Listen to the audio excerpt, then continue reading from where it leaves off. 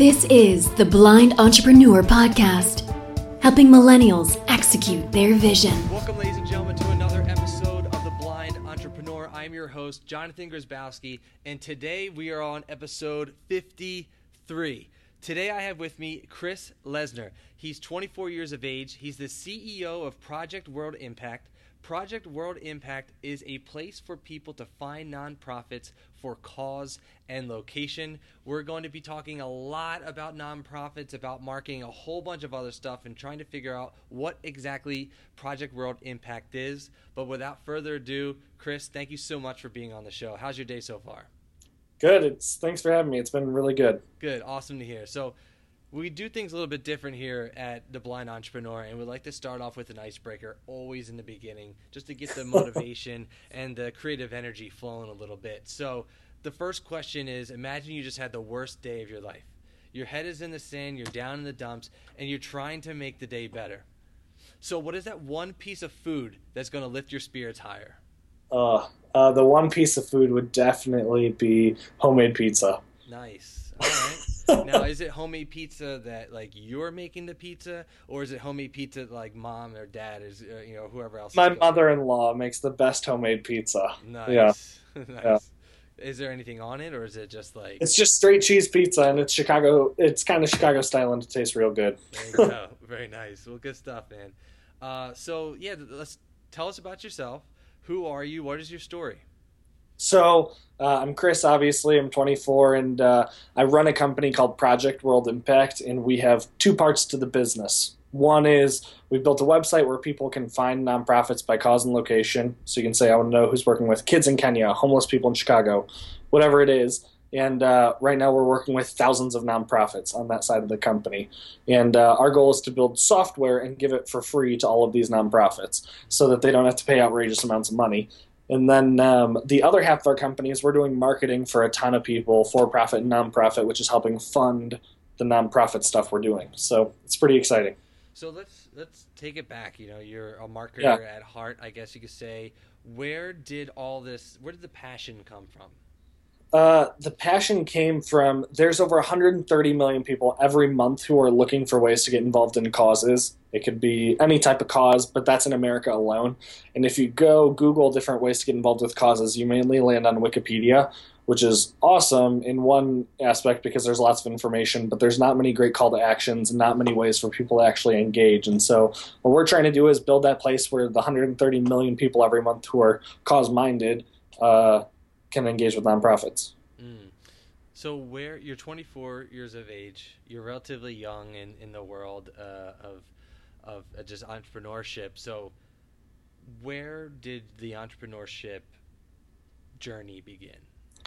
So I think I've always had a knack for just starting businesses. There's been 3 or 4 before this that I've tried to start, and more have been hobby businesses. And then in college, I helped start a marketing company. We were doing work for a lot of people, and use some money from that company to then fund this. So it's been a crazy ride, but I mean, it's always just been one of those things of it's interested me. There's a ton of need out there. When you can create something that meets a need where there's not something that exists already, it's pretty cool. So it's been easy. Yeah. So you're marketing now, and the main business is primarily the marketing business, correct? Yeah, that's right now where most of the money comes from, but most of our energy is focused on the nonprofit hub. So let's talk about that a little bit. What is? I mean, you said it briefly, but let's dive a little bit deeper and figure out what is Project World Impact. How are you helping people? Who are you helping? And what are some things that you've done thus far?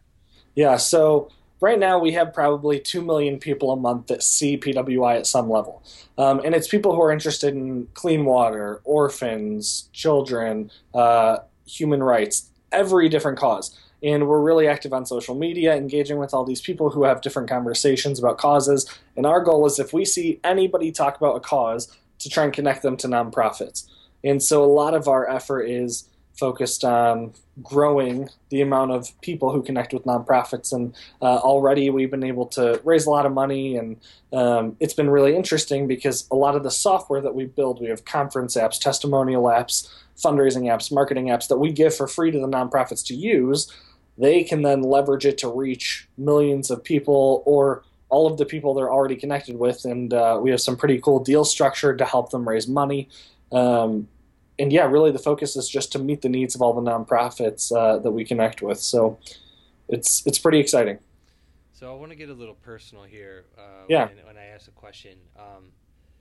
You don't just come out of the womb. You don't just become a person and want to do good in the world.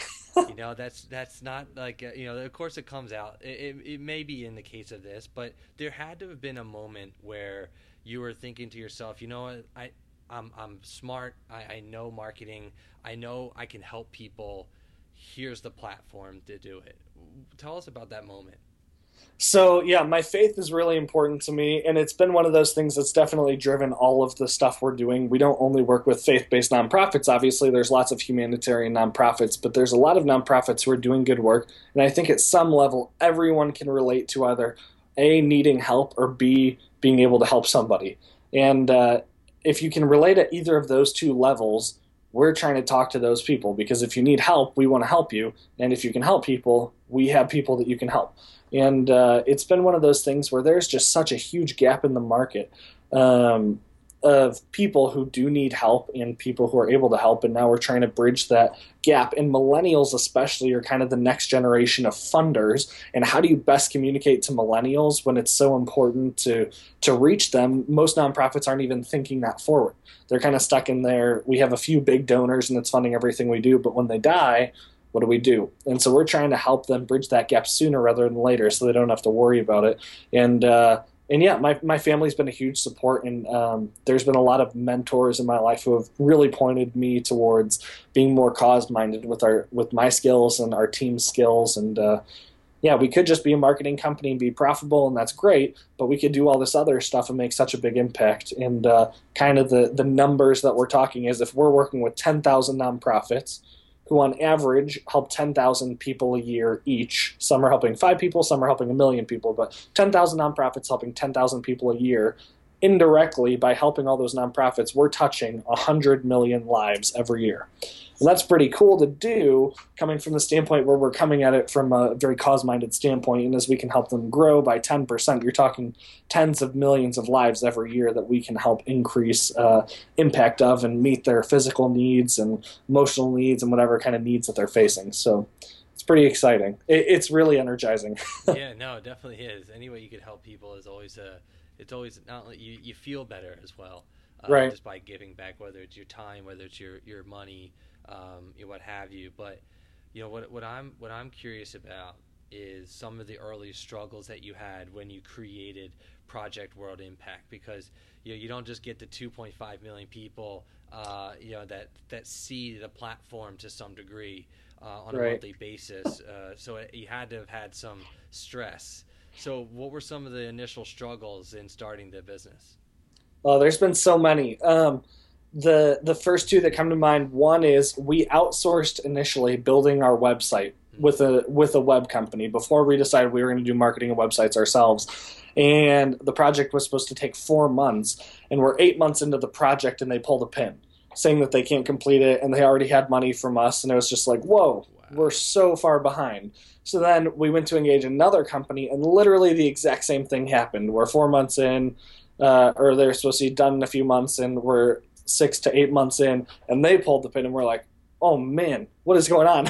So then we hired everybody internally and did it ourselves. So that was helpful, but we lost a ton of money along the way, which is tough because we're trying to help people with what we're doing. So that's the first thing that comes to mind. And the second thing that comes to mind is just how we go about getting nonprofits has changed rapidly. When we first started trying to contact nonprofits, we hired a team of college students during the summer to just cold call nonprofits like crazy.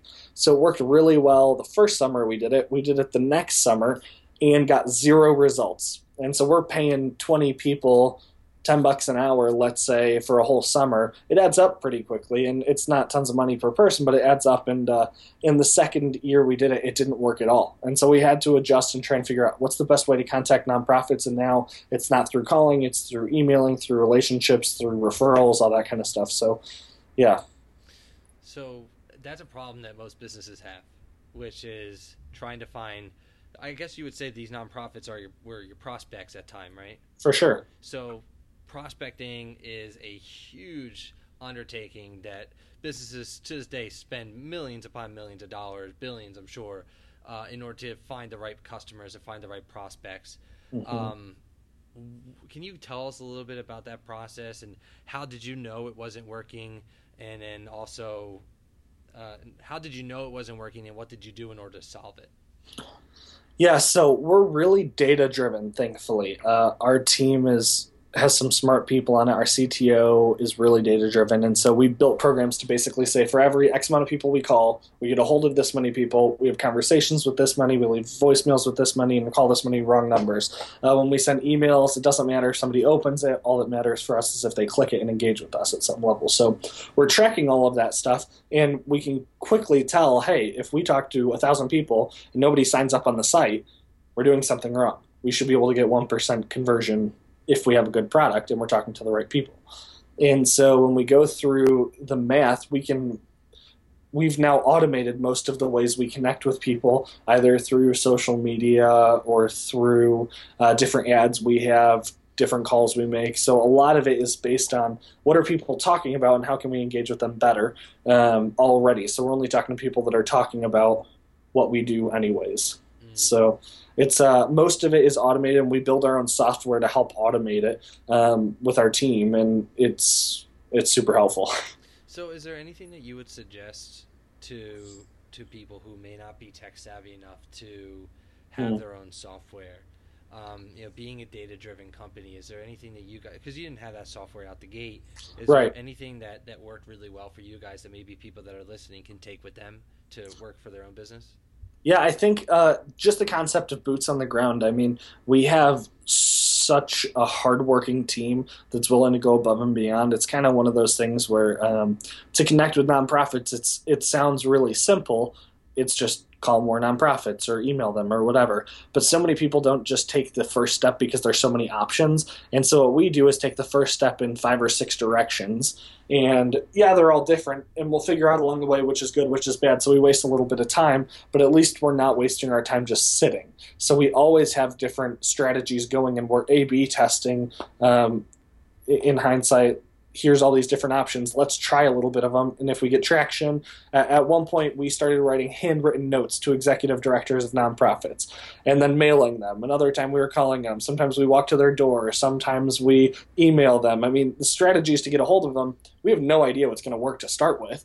And so it's just a matter of trying everything is the best way to put it, and not making anything too outlandish not to try it. So that's great. Now, I want to get on a relatively negative question point in the podcast and talking about failure. I would say that the website and redesigning and hiring different design firms and things like that twice could definitely be a failure for sure. But is there anything else that comes to mind that what has been your biggest failure thus far, and then how have you overcame that failure? Our biggest failure so far, yeah, those are small speed bumps. We haven't had many too major failures yet necessarily. I mean, maybe on the marketing side of the company, there's certain things where our goal is to help people as much as possible. And when people come to us with needs saying, hey, we need this, this, and this, it's very easy to let them have what they need and not give input. And we've kind of learned from our mistakes, and now we always give input based on data to say, hey, this is what the data says, and this is what you're asking for. We're happy to do what you're asking for, but we can help you simply by crafting your ask, change the colors of this, and it'll convert better. Or change the messaging. Like lots of nonprofits use the words like, we're going to have a matching gift program.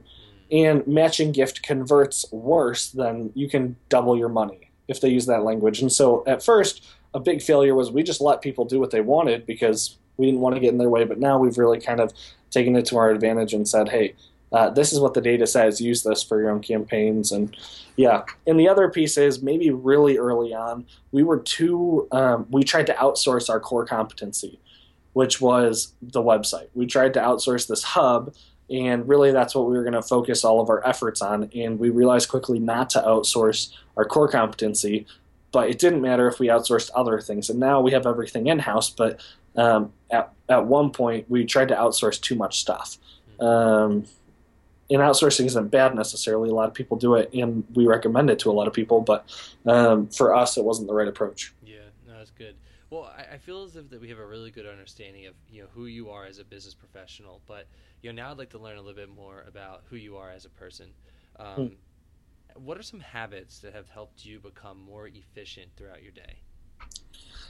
I listen to tons of music and read probably a book every week. Nice. On different things. And I read them by hand, and now it's just audiobooks, but it's so easy when you're driving in the car to just pop in an audiobook. Driving to and from work is 20 minutes away, 20 minutes back, and you can get through a book real fast every week. So listen to lots of books, lots of podcasts, stay on top of a lot of forums. A lot of stuff that I do is just this industry interests me. There's so much money going towards nonprofits, and you hear a lot of stories about it being spent terribly, and you hear a lot of stories about it being spent wonderfully. And so it's just trying to figure all that stuff out really interests me. And yeah. Well, you said you read a book every just about every week. What's in the oven right now? And what are some noticeable books that you've read that you enjoy and you suggest to other people? Yeah, I love anything by Malcolm Gladwell, Patrick Lencioni, Jim Collins, lots of books on leadership, on leader development, on how to treat people. So much of our success comes from just our culture and our team. So a lot of it is how do we best build into people. I've listened to a lot of podcasts as well, and Horst Schultz, who started Ritz-Carlton, talks about service and all these like best customer service practices. And so how do you give your customers the best experience? We go through a lot of that stuff, and it's just really interesting stuff. So I think that I'm willing to try any author basically. So yeah. Really cool. Books are definitely something that I wish I focus more attention on. I'm more of a podcast guy. Yeah. But what are some resources that you use every single day, technology-wise, that that has worked really well for you, helped you become a better leader, helped you manage your team, etc.? It's interesting. I have an app on my phone called Flipboard, and it's just like a bunch of news, and you can say I want tech news, startup news, whatever kind of like political news, any kind of news you want. And I look through that every morning, afternoon, and night for new articles, and it just shows me relevant ones, and it's based on other articles that I've said I like. And I get so much of the most up-to-date tech news through that app that it's killer, and so it's super helpful. Okay. Now, The Blind Entrepreneur, this podcast was created to help individuals who may be in a bad place when it comes to just in their business or mentally, whatever it may be, or they just may not, they know they have to do something, or just they may be afraid to do it, or they may not even be entrepreneurs, and they're just on the cusp that they know they might have to quit their job, and they just haven't done it yet. So what are 3 pieces of advice that you'd give to a millennial or an entrepreneur in order to become an entrepreneur? What are some of the things that they need to be looking forward to when they become it? So the first thing that's helped me the most is finding good mentors. It's real easy to just find a business you like locally, or find somebody older you like that's done something, and just ask for help. I found so many times that people who have been successful want to help other people be successful, and they can kind of live the second life through their mentees. And so mentorship is for sure number 1. Thing number 2 is just make sure that what you're doing doesn't exist. The amount of times that I've talked to people where they've already paid for a proof of concept, and then they get to the market, and when they start marketing it, they realize there's all this competition. But beforehand, they've just Googled stuff and found that they think there's nobody doing it. There's a lot of time wasted, and so tons of research is really helpful. And then 3, I think it's just trying to talk about it to as many people as possible and just getting feedback. Most of everything from our pricing structures to the types of nonprofits we want to work with is just from me asking people, hey, what would you pay for this? Or, hey, what kind of nonprofits would you want to see on here? And a lot of it just comes from talking to a lot of people and getting a lot of feedback. And it's kind of like all the time you see people go on Shark Tank and they think they have the best idea ever. And they get there and everyone in the whole population of America realizes that was a terrible idea. I don't even know why we're wasting time watching this. It's such a bad idea.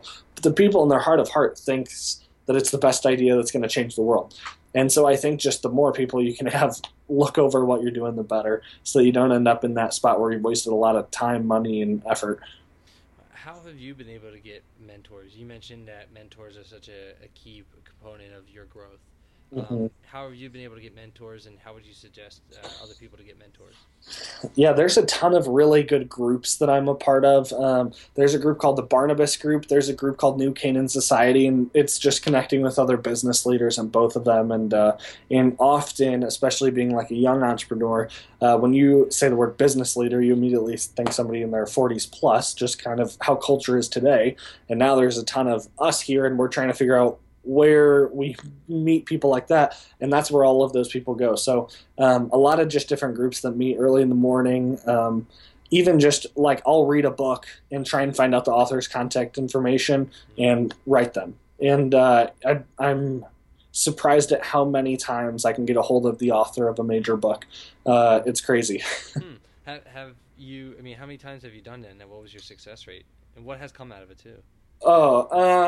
Just conversations come out of it. I'm not asking for business from them. I'm just asking for advice, wondering if I can pitch our business to them and just get their feedback. Not from financially, just asking for feedback. And so, I've probably written 100 different well-known people, and probably 60% of the time I get a response. So it's surprising. It's almost as much as when I email my family kind of thing. Interesting. That's very interesting. So, you're introducing this idea to ask for feedback, right? Do you feel as if that because you're asking for feedback, it kind of puts a different barrier up when you're talking to somebody? And has that been successful for you just by asking feedback about your business?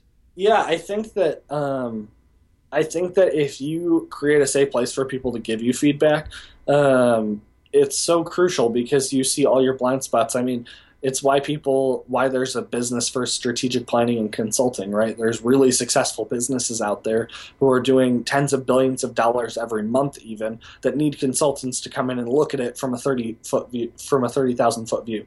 And so many people, when they hear about it, they're like, what? Like, I would do it this way, or it doesn't make sense. This is what I think about. And sometimes you just have the curse of knowledge where you've been in it so long that you don't know what the market's asking for. You just kind of keep doing what you're doing. So it's been really helpful for me, and I found that if you ask the right people and just say, hey, in order to make this the best thing ever, we really need your advice, it's worked out well.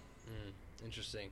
No, that's awesome. So, Chris, if somebody wanted to be a part of your journey, if people wanted to be a part of Project World Impact, if people wanted to sign up, if they wanted to introduce other people to your vision and to your journey, what are ways that people can contact you? What are ways that people can find out all about your businesses?